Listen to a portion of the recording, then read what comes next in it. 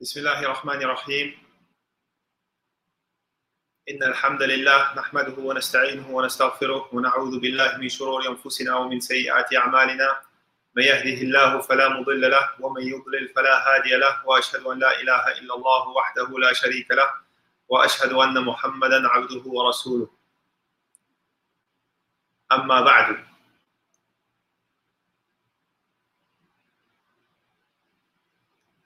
In previous episodes, we have spoken about what I call the matrix and given an idea on how it functions. A matrix is a form of mathematical calculations. It is a way to superpose different equations that can be at a very high level of complexity, and you solve the issue or you solve the mathematical problem by calculating it across the different equations.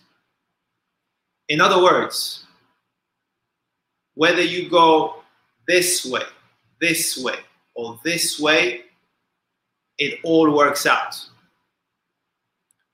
And that is the purpose of the satanic stratagem, is that however you want to go, it will work out for him.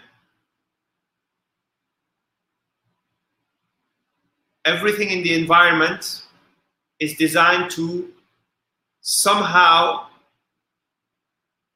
to some extent, remove you from what is your fitrah.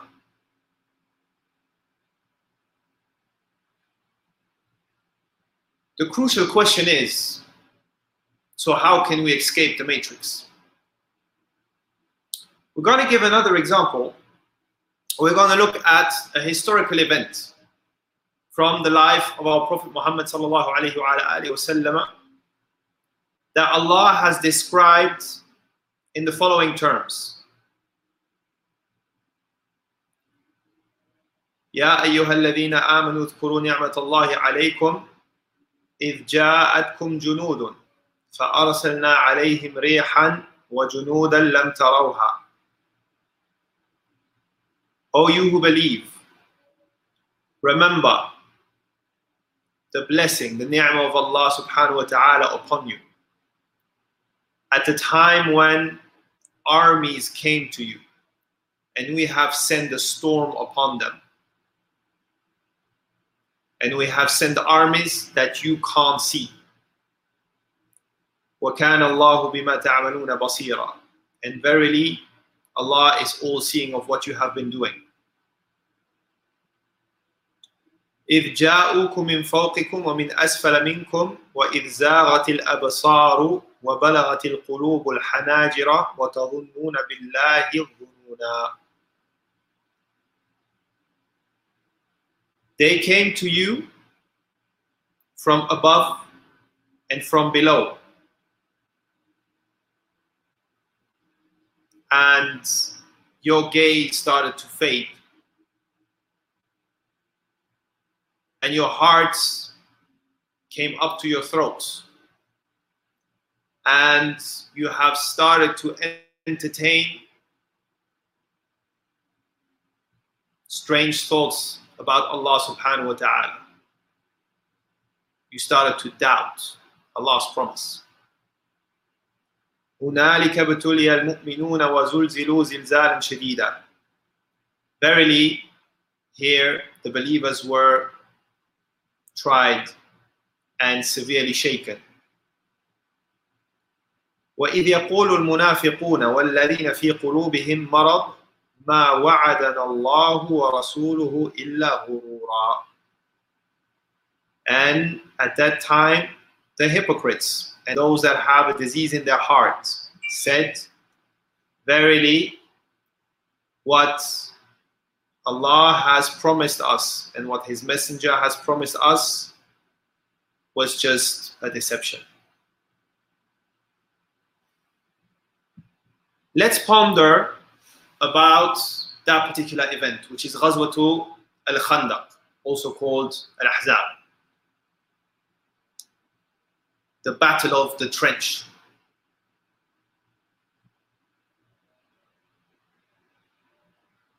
After the Prophet Muhammad ﷺ and his companions had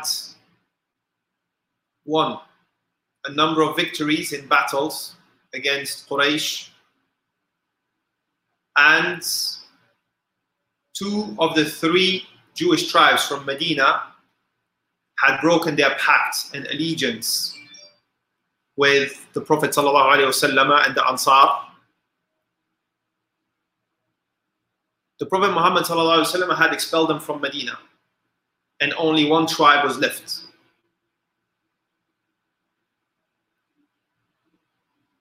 Members of that tribe started to grow increasingly anxious, and they started to feel the need to do away with the Prophet ﷺ because they felt threatened.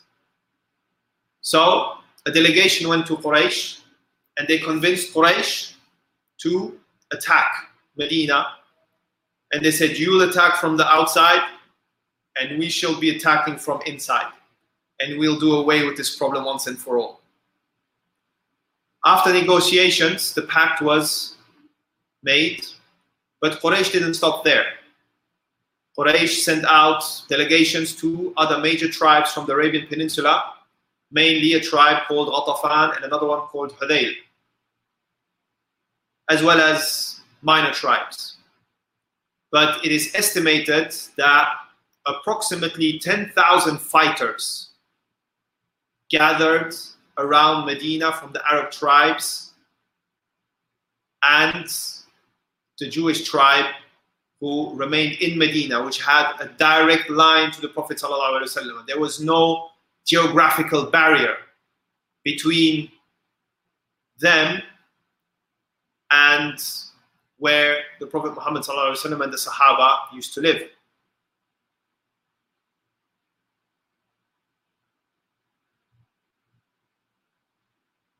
This large number could not be matched by the Muslims. Fighting an army of that size was really a lost cause. This is when Salman al-Farisi radiallahu ta'ala anhu came to the Prophet ﷺ and said that in Persia, Faris, whenever we were faced with such a situation, we would dig a trench. Prophet Muhammad ﷺ, intrigued, asked him to explain. And so Salman al-Farisi explained how the trench would be dug and what the purpose of it was and how to do it in a way so that it fits the purpose. And the Prophet Muhammad ﷺ agreed straight away by revelation of Allah subhanahu wa ta'ala. Now let's pause for a second here. The overwhelming majority of the Sahaba, be them from the Muhajirin or the Ansar, were people that their horizons were limited to the life of the Arabian Peninsula. Some of them were shepherds. Many of the Ansar were farmers. Some of them were tradesmen, and they would travel. However, their horizons were limited to Yemen and Sham. Now, digging a trench, as history has proven in that particular event, when the Ahzab came and they were faced with this trench in front of us, they said, هَذِهِ مَكِيدَةٌ لَمْ تَعْرِفْهَا الْعَرَبُ. Said, this is a plot that the Arabs are unaware of.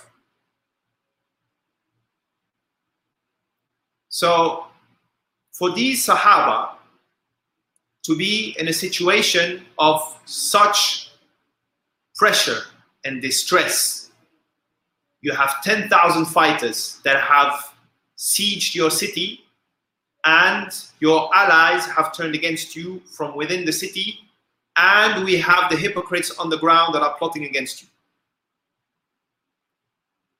To be in that kind of situation and somebody coming with some outlandish alien idea of digging a hole in the ground in order to fight, for those of you who work in the corporate world, you might have studied how difficult it is for to get human beings to accept change. And what is the primary reaction of human beings to change? It is rejection. Now, the Sahaba were not the kind of people to argue or reject what the Prophet Muhammad ﷺ said. They would get down to it and obey. However, it is not difficult to understand that this idea of, just the idea of digging a trench was something that just added stress to the situation. Then when they got down to digging the trench, this is when the physical hardship kicked in. Verily it was winter, and for those of you who have visited Medina in winter, remember what Fajr feels like in Medina in winter. It is an extremely painful type of cold, and it lasts till the mid to late hours of the morning. So those were the conditions in which they had to work. Furthermore, poverty had struck the Sahaba, and that plus the fact that they were sieged, a lot of them were actually starving. It is to the point where some of the Sahaba, they were tying rocks against their stomachs in order for the rock to press against the stomach, so that it would give them, it gives the body the kind of sensation of being full, so that they don't feel the physiological trigger of hunger. They're still weak, but at least physiologically this stimuli of hunger doesn't bother them all the time. Those are the conditions that were upon the Sahaba at that time.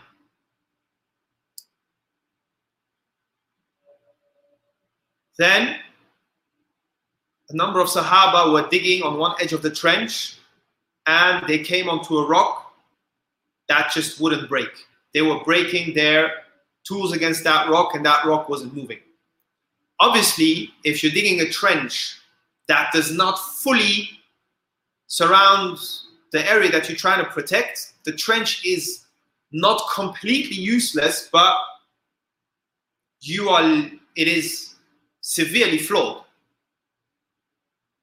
So they came to the Prophet ﷺ and informed him. And he said, "Let me go down." So he went down into the trench and he hit the rock and he said, "Allahu Akbar. I was given the two treasures, the white one and the red one," meaning Persia and Rome. And the rock broke. Now, how would you have felt if you were in a situation that is so desperate,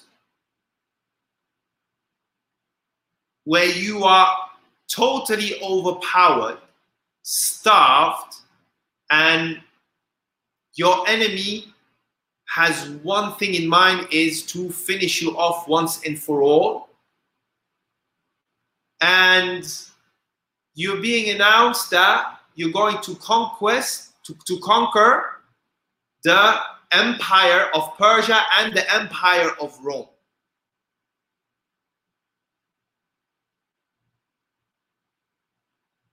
Imagine being in such a situation and somebody announces that to you.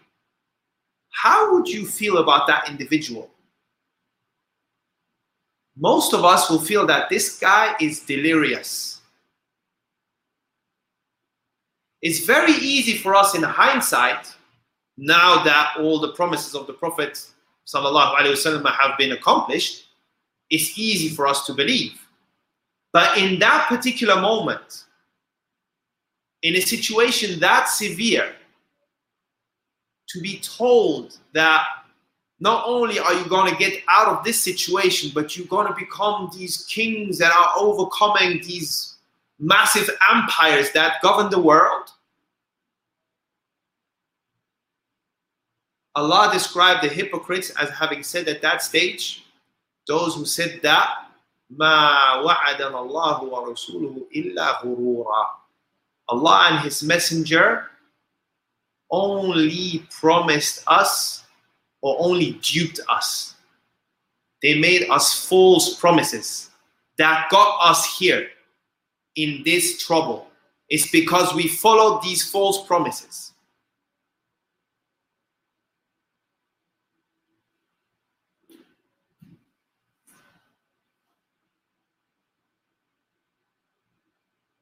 Of course, we know what happened. Allah sent down winds that devastated the camps of the sieging armies, thrown over their tents, thrown over their cooking pots. The logs of wood were flying around, setting certain tents on fire. Chaos spread, and they literally fled. And the Prophet Muhammad ﷺ and the Sahaba were safe. And it wasn't more than a few decades until the prophecy of the Prophet Muhammad ﷺ was realized, and the kingdoms of Faris and Constantinople fell to the hands of the same people that were starving in the blistering cold of Medina in a situation that was guaranteed doom to them.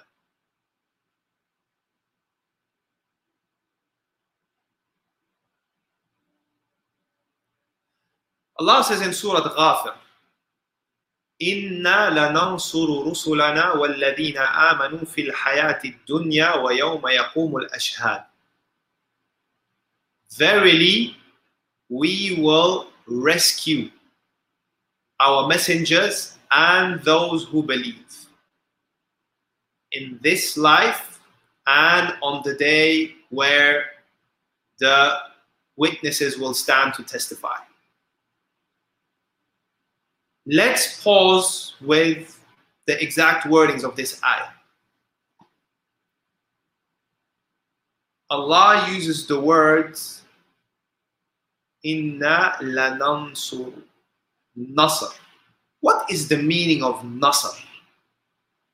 Nasr means rescue in a form of battle, or at least some kind of clash.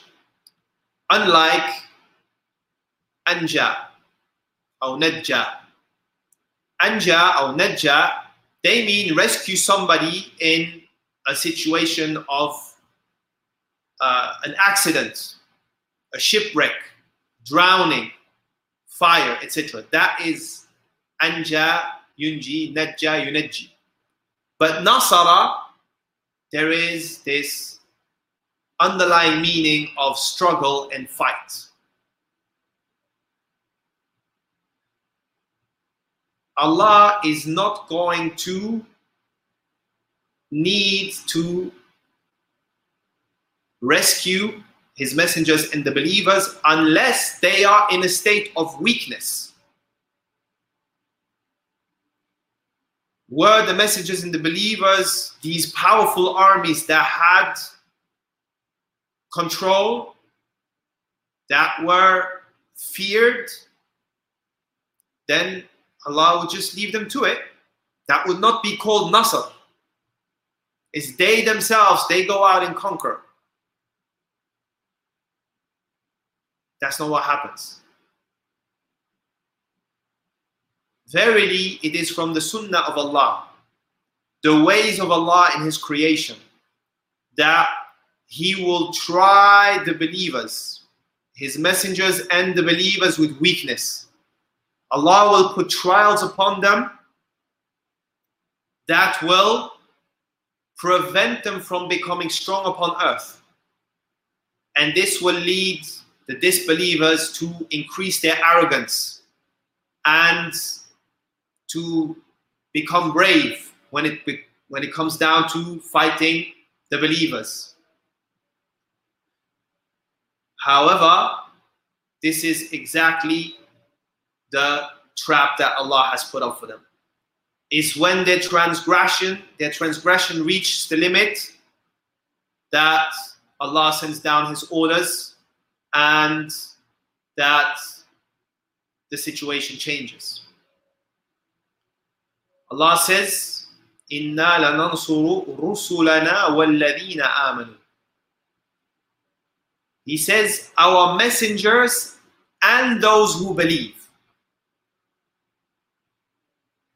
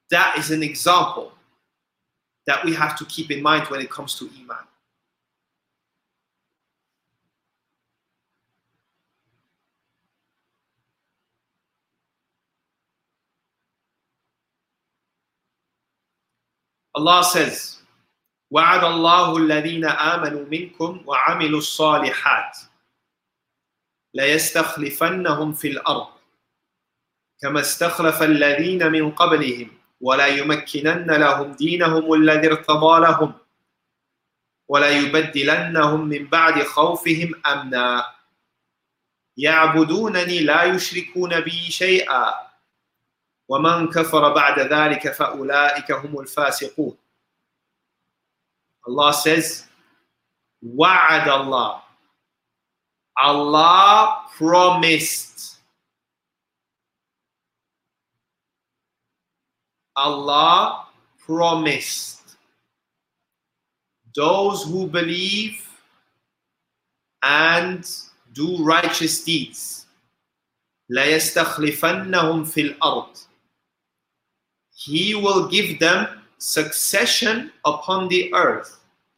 They will inherit the earth. كَمَا اسْتَخْلَفَ الَّذِينَ مِنْ قَبْلِهِمْ, just like He has given succession to those who believed and done righteous deeds before them. وَلَا يُمَكِّنَنَّ لَهُمْ دِينَهُمُ الَّذِي ارْتَضَى لَهُمْ, and He shall establish, reaffirm their religion that He is pleased with for them. وَلَا يُبَدِّلَنَّهُمْ مِنْ بَعْدَ خَوْفِهِمْ أَمْنًا, and He shall swap the fear for safety. يَعْبُدُونَنِي لَا يُشْرِكُونَ بِي شَيْئًا, and they shall worship me, Allah says, and they shall not ascribe anything along with me. وَمَنْ كَفَرَ بَعْدَ ذَلِكَ فَأُولَٰئِكَ هُمُ الْفَاسِقُونَ, and whoever disbelieves after all of this, then those are the people of fisq. Let's ponder upon this ayah. It's a promise from Allah to people that fulfill two characteristics: Iman and Amal Salih, faith and righteous deeds. What is the promise? They will get succession upon the earth. Whatever you see today, who's in charge, who's running the show, that is going to come to an end. And Allah will hand it over to those who fulfill these two criteria. But what situation are they in before that? وَلَا يُمَكِّنَنَّ لَهُمْ دِينَهُمْ, Allah will make firm, establish, make safe, make easy their religion for them. Meaning before it wasn't. Before that moment, sticking to the religion was a hardship because the religion wasn't established. Everything coming from all direction just aimed at one thing: making the religion shaky, making the religion impossible to follow. وَلَا يُبَدِّلَنَّهُمْ مِنْ بَعْدَ خَوْفِهِمْ أَمْنًا, and He will swap fear for safety. So the state of fear is what precedes this promise of Allah subhanahu wa ta'ala. What is the characteristics of these people? What do they want? Once this is achieved, what will they do? يَعْبُدُونَنِي لَا يُشْرِكُونَ بِي شَيْئًا, they will worship me, Allah says, and they will not ascribe anything along with me, not commit any act of polytheism, not big, not small, not worshipping angels, not worshipping prophets, not worshipping graves, not worshipping cult leaders, not having superstitions that this power and that spirit and this symbol gives you this protection, etc.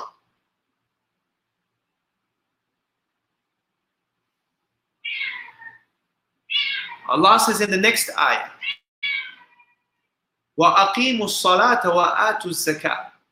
Now in the meantime, we're not there yet. The promise is not fulfilled yet. It's a promise. It's coming. But what are you supposed to do in the meantime? وَأَقِيمُوا الصَّلَاةَ وَآتُوا الزَّكَاةَ. Establish the prayer and give zakah. No matter how difficult a religion is at this stage, there are certain matters that can never be compromised with. They are the absolute foundation of Islam and faith, and they have to be held up no matter what. Tawheed, Salah, and Zakah. And obey the messenger. لَعَلَّكُمْ تُرْحَمُونَ وَأَطِيعُوا الرَّسُولَ لَعَلَّكُمْ تُرْحَمُونَ, so that you shall gain the mercy of Allah subhanahu wa ta'ala. Obey the messenger by following the path that he has indicated to you, step by step, purifying yourself, fixing yourself, fixing your faith, fixing your action. This is the pathway to this promise of Allah subhanahu wa ta'ala. And what is the next ayah? لا تحسبن الذين كفروا معجزين في الأرض ومأواهم النار وبئس المصير. Do not believe that the people of Kufr will overpower Allah upon earth. Subhanallah. What a guidance in these three ayat. The promise of Allah, the orders to follow, and a reminder that whatever you think the power of the disbelievers is, they shall not overpower Allah subhanahu wa ta'ala.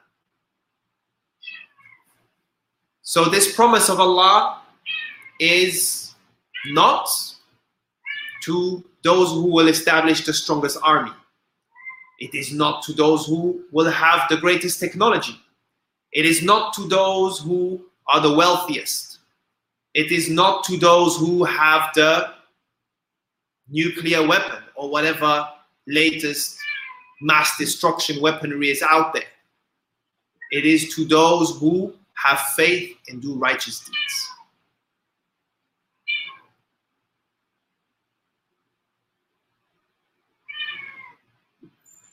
Coming back to the matrix, we see that faith and righteous deeds are made difficult. As we have said, the religion is only going to be established and made easy after that. So what is the way for us to do righteous deeds and move forward along this path that the Messenger ﷺ has clarified for us, despite swimming upstream so violently?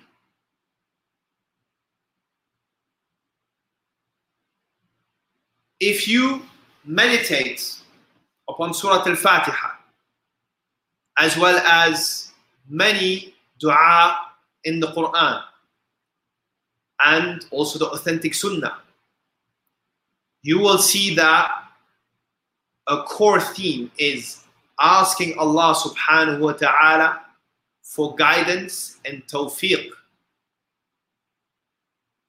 to do these righteous deeds. It is the realization that if it is just up to you, you are nothing, you are lost. You need to act for Allah subhanahu wa ta'ala through the help of Allah subhanahu wa ta'ala. And how do you get that help? By asking for it. Meditate upon Surah Al-Fatiha. Meditate upon the meanings of the adhkar of the mornings and evenings. And you will see that about 90% of these adhkar, they all deal with some sort of aspect of asking Allah for the tawfiq to do the deeds that He wants us to do. And I have chosen for us a dua reported by Abu Hurairah radiallahu ta'ala anhu, that the Messenger of Allah sallallahu alayhi wa sallam said, أتحبون أن تجتهدوا في الدعاء قولوا اللهم أعني على شكرك وذكرك وحسن عبادتك. The hadith is declared authentic by Sheikh Al-Albani and Sheikh Muqbil. Let's stop, let's pause on the wordings of this hadith. أتحبون أن تجتهدوا. would you love to, or do you like to make ijtihad in dua? What is the meaning of ijtihad? Ijtahada yajtahidu, fahuwa mujtahid. Ijtihad, it comes from the meaning of struggle. It's doing something difficult, something that you have to put your mind and energy to in order to achieve it. So the Prophet Muhammad ﷺ used that word in dua. Do you like doing ijtihad in dua? It is very unfortunate to see that we are tried today with so many distractions that our mind is constantly dispersed. And when we are making dua, we are very often distracted, and the dua is just some kind of automatic record that just plays back without the spirit being to it. The Prophet Muhammad ﷺ indicates in this hadith that dua is a matter of ijtihad, of effort. You have to put yourself in a state where you're going to make your dua properly. So that starts by, first of all, eliminating distractions. Second, take a position that is a position of humility. This is not a condition. Let's say you're riding your car and you are obviously in a position that will enable you to make sure that you do this properly, and it's not necessarily a position of humility. You can still make dua in that position. But let's say you're at home at a masjid or sitting somewhere and you have some time. Don't just be, slouching and moving your lips in dua. That is very likely to contribute to your mind not being present in what you're saying. So take a position of concentration and humility. If you want, raise your hands in front of your face and start your dua by making the adhkar of Allah subhanahu wa ta'ala and praise of Allah. Subhanallah walhamdulillah wa la ilaha illallah wallahu akbar. And then do the salah upon the Prophet sallallahu alaihi wasallam. And then call upon Allah by using His names and attributes. Especially saying, Ya Hayyu Ya Qayyum Ya Dhal Jalali Wal Ikram, as well as other names and attributes according to what you're asking for. And say, Allahumma la hawla wa la quwwata illa bik, innaka anta ala kulli shay'in qadir. Like it has been mentioned in many ad'iyah of the Prophet sallallahu alaihi wasallam. And ask. Use the ad'iyah from the Sunnah. And this one here, the Prophet says, أَتُحِبُّونَ أَن تَجْتَهِدُ فِي الدُّعَاءِ. Say, Allahumma a'inni ala shukrika wa dhikrika wa husni ibadatik. We know the dua that comes at the end of salah, which is Allahumma a'inni ala dhikrika wa shukrika wa husni ibadatik. So the one at the end of salah starts with a'inni ala dhikrika, and then shukrika, and then husni ibadatik. Allah, help me in the remembrance of you, being thankful to you, and husni ibadatik, making a good worship of you, worshipping you properly. Not just, ibadatik, yallah, just get it done, get it out of the way. No, husni ibadatik, worship you properly, in a good way. Just as if you were to cook a meal for somebody, you want to please that person, you want to make that meal nice. Likewise, you want to make your ibadah for Allah subhanahu wa ta'ala nice. And you want Allah to help you with that. But when you do this dhikr, this dua outside of salah, outside of the end of salah, you start with Allahumma a'inni ala shukrika wa dhikrika wa husni ibadik. Here you start with Allahumma help me being thankful to you, Help me remembering you, making dhikr of you, and doing my worship properly for you. هذا والله تعالى أعلم. سبحانك اللهم وبحمدك أشهد أن لا إله إلا أنت أستغفرك وأتوب إليك وجزاكم الله خيرا. وفقنا الله وإياكم والسلام عليكم ورحمة الله وبركاته.